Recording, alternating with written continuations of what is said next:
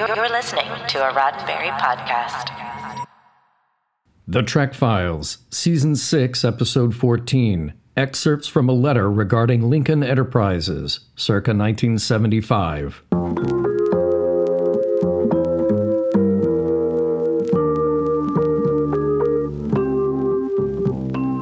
Welcome to The Trek Files, a look into the archives of Roddenberry Entertainment from the personal files of Gene Roddenberry. And now your host, Dr. Trek, Larry Nemechek. Hey, Star Trek fans, Star Trek historians, hey, all you guys who are, yes, Trekophiles spelled with an F. We have got a really special show today, and one that, you know what, I don't know if this gets discussed a lot across the Star Trek etherscape, so I'm really glad you're with us today. Hey, if you're a veteran of the show, you know what to do, but if you're listening to us for the first time, if you've just caught us, we're the only podcast with paperwork, and I mean that in a good way. Check us out at our site, facebook.com/The Trek Files. You can find us many places, but that's the place where you get the documents of the week. I really want you to find this piece of paper that we've digitized this week. It's from Gene's Files. It's all about toys and merchandising and this unique, well, go read it yourself. Here's an audio excerpt. But hang on, because I'll be right back with this week's guest, who has more than a couple of things to say about this very topic. So hang on and take a listen.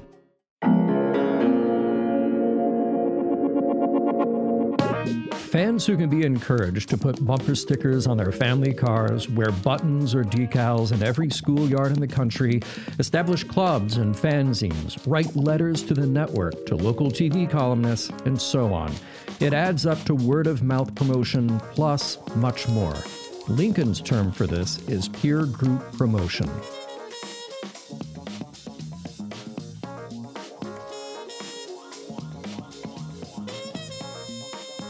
Hey, yes, Trekophiles. How about, we dive into production, we dive into Gene's career. How about we dive into a little fan audience psychology this week?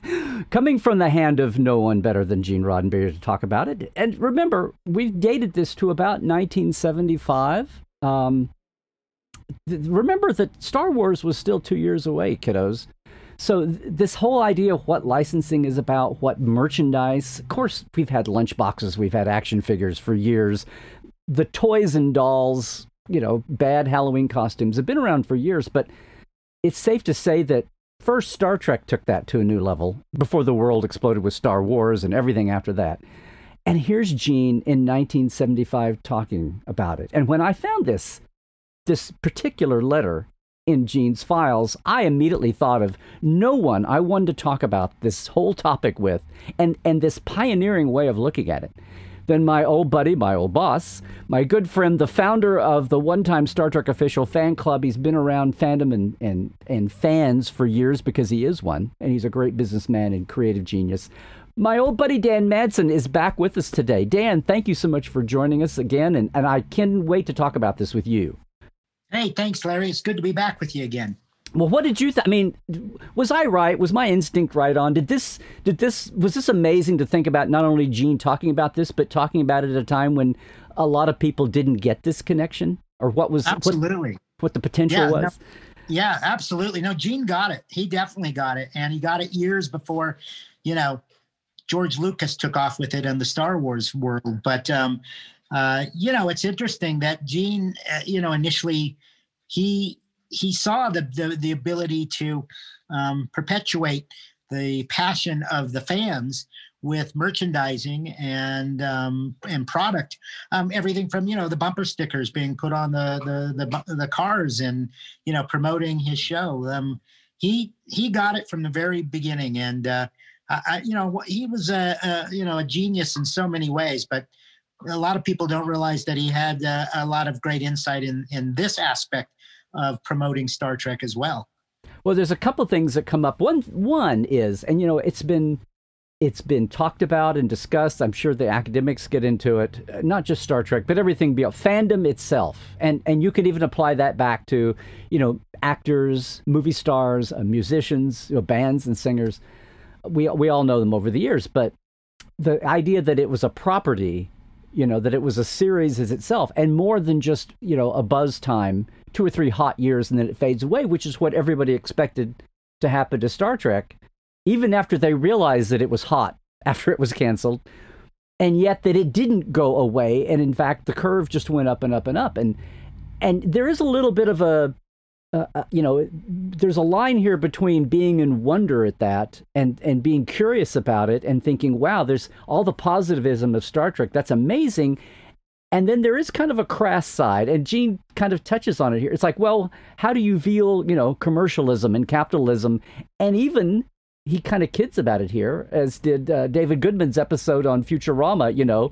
There's even like a little bit of a culthood, maybe, about how does all that strike you? Because it is a funny balance at times, especially 55 years of Star Trek. We can look at it now, even so far, even beyond after Gene wrote this letter.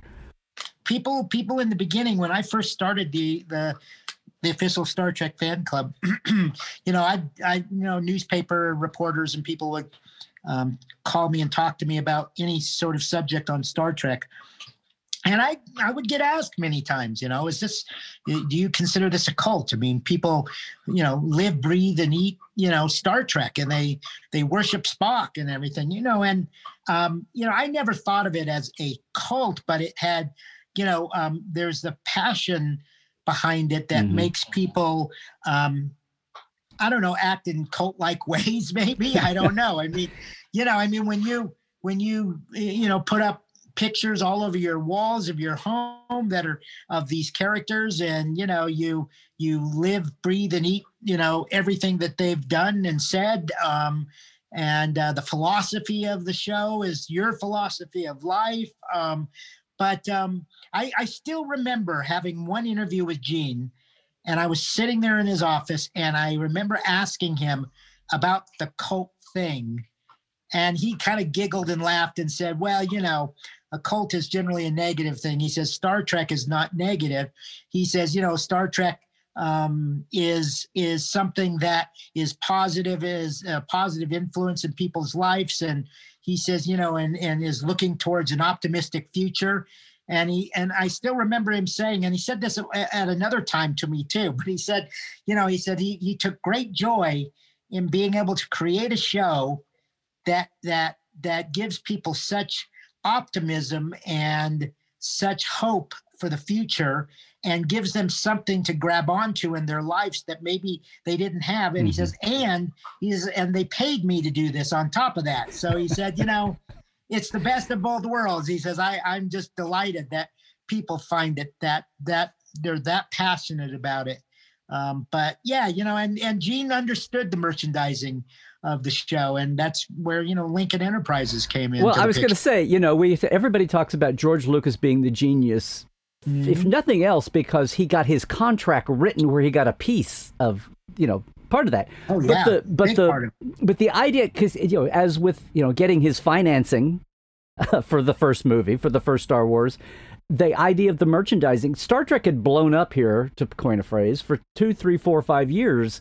Increasingly so about the time he wrote this letter, and George Lucas was able to look at that and have an idea, as did who go down the list, Hasbro and all the licensees and Fox too. They knew that if the movie was big, that the toys and the sales and all that would follow. So that part wasn't totally a brainstorm of George's. That right. Star Trek was already leading the way, and sometimes that gets forgotten about. But what I love here is Gene, this is the 70s, and if we date this to 75, Gene is already into his, I got to pay my mortgage with these college tours, but along the way, how about I kind of feather what I love here is every paragraph in this letter is like a little mini lesson.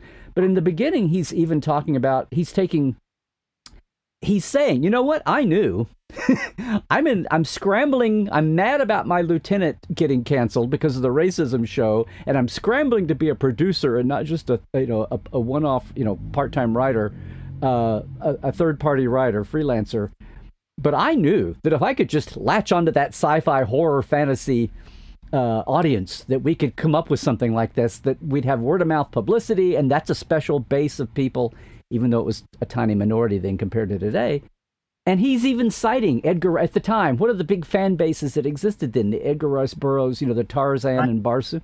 The Hobbit craze. I love that because Lord of the Rings wasn't even a Stranger in a Strange Land, Heinlein cult, the sci-fi fanzines. That's all that there was of the fan movement. But even here, he's talking about it. Yeah. No, that really strikes me reading this. Yeah, it is. And actually, when I looked at that document, I was the same way, Larry. It struck me the same way that, he was pointing out the things that were happening around that time, and fanzines were something that I so very clearly remember collecting. I had a whole, I would send away for fanzines that I had read about in other fanzines. Okay. Such. Yeah. Fiction? I had a whole collection of fanzines in the very beginning. And, Bijo's Star Trek Concordance. Mm-hmm. I mean, I can remember, I sent away for that original version, the blue cover version, Right. And oh my God, the day that came in the mail, I was just so elated to get that. And I just devoured that thing. But, I used to order stuff from Lincoln Enterprises as well. I'd get pictures and bumper stickers, and I had all kinds of stuff. I was probably one of their best customers back in the day. We should remind everybody, a lot of you have heard our earlier episodes. We've talked to Bijo and John about Lincoln, but Lincoln was Gene's kind of groundbreaking. You could look at that crassly and say, well, here's Gene and Majel trying to make a buck off their dead show, right? While they're scrambling around trying to put some other projects together. But it was a two-way street. Fans wanted the stuff, and no one else was going to give it to them. And even the studio didn't really care. And Gene's able to put a deal together, and in their model, hey, if we can mail it flat, without a lot of postage involved. So, yeah, they weren't selling, model kits and big, costumes and things, but they would sell you the pattern to a costume. They would sell you the patches and the rank braid or scripts. And that brought great joy to people and great joy to me. When I would it was a desert. There was nothing out there. There was nothing else, right? Yeah, there was nothing else. So to get something that you could use or present to show your passion for Star Trek, it was an extension of your love for Star Trek. And so, I was furiously looking for anything that I could find that I could display my love for Star Trek, whether it be in my own bedroom or whether it be, on my folders, my books, whatever, when I'd go out somewhere. And I remember one of the first products I ever bought after I first became enamored with Star Trek was the Mego. Remember the Mego action figures? Oh, yes. I had Kirk and Spock and the Klingon, and I mean, man, I must have played with those forever, Larry. They were like the holy grail of everything I owned at the time. Well, and see that attitude that there's that series, The Toys That Made Us, did a Star Trek toy series and talked to Mr. Mego and really hit a nerve, but that's it. Even though there never was an Alexander action figure, sadly. Yeah, which I'm still upset about. Well, maybe in the current realm, there's all the retro toys are coming back. There's so many reissues happening. But that points up this thing about, is all that feeding the fan passion and the goodness and the light and what the greater good of Star Trek is. And, and you just as soon have Gene and Majel harnessing that commercialism and making some, you could say making a buck off of it, or having some income from their own creation. They should have. Rather than other, and not that anybody else can't. And there were some very quickly others, like we've talked about Federation Trading Post and one, several that, they were selling geeky stuff anyway. They were basically convention dealers, what they did between conventions. And I can remember going to my first convention here in Denver, Colorado, as StarCon. And I can remember walking in the dealer's room, and I felt like I had died and gone to heaven. I mean, I'm looking around, and there's dealers with, I used to collect 8x10 Star Trek color photos. And I mean, I didn't have a big enough budget to buy every one of them there, but there was pictures everywhere, and there were the action figures, there were model kits, there were, and I just thought to be able to find that stuff, because there was no internet then. You couldn't order stuff off the internet. And, there were only so many stores you could go to. So between conventions and Lincoln Enterprises and Federation Trading Post and things like that, I mean, that's where I was able to get some of this stuff to decorate my room essentially, and live in my world of Star Trek with it all around me. When I couldn't watch the reruns because there was no such thing as VCRs and DVDs and such, I had all of this all around me in my room that allowed me to bathe in my Star Trek passion. Yeah. Well, and then you go to wrap up his letter. He's talking about, it's not just the kids. There's the housewife that puts out the bumper sticker. There are the Caltech students. He's going on about all those potential niches. And basically, you think, what is this letter about? It sounds like he's trying to pitch other people in the industry. He's trying to pitch other people on letting Lincoln be the model that can turn their property. And if you remember the old Lincoln Enterprise catalogs, there were kung fu. He had a few other. It's almost sounding like this is a setup for Lincoln to become. Put your business hat on here, Dan. It sounds like he's trying to grow Lincoln as a hub of beyond just Star Trek merchandise. Yeah, it was. I think it was. I think he saw the potential to do that with other shows as well. And one thing you were just saying that was interesting about the housewives and stuff. My science teacher in junior high was a huge Star Trek fan. And I happened to come into her class, and on the back wall, she had pictures of Kirk and Spock. I knew immediately I love this woman. And I got to know her, and we would talk Star Trek all the time after class. And so one day, she came over to my house with my mom and dad there, and she brought her Star Trek. She had just bought her Mego action figure Star Trek bridge set, and she was wanting to see if I'd help her put it together. So here's my science teacher from middle school coming over to my house. I put together her Mego action figure Star Trek bridge set, transporter set. I don't remember which one it was now. And then we sat there and we must have talked Star Trek for 2 hours, and this was after school that day.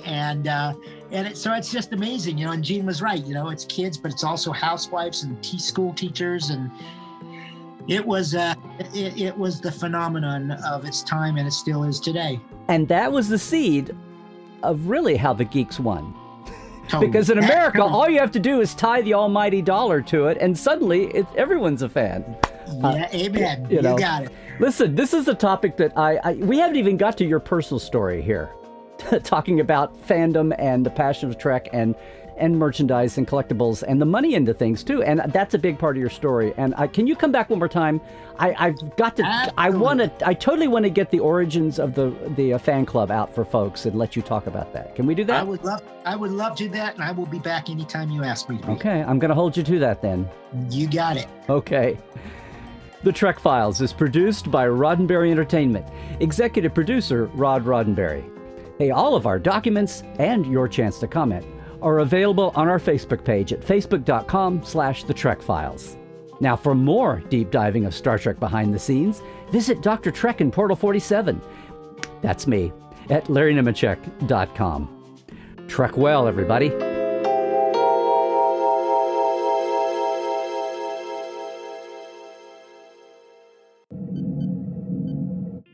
This is a Roddenberry podcast. For more great podcasts, visit podcast.roddenberry.com.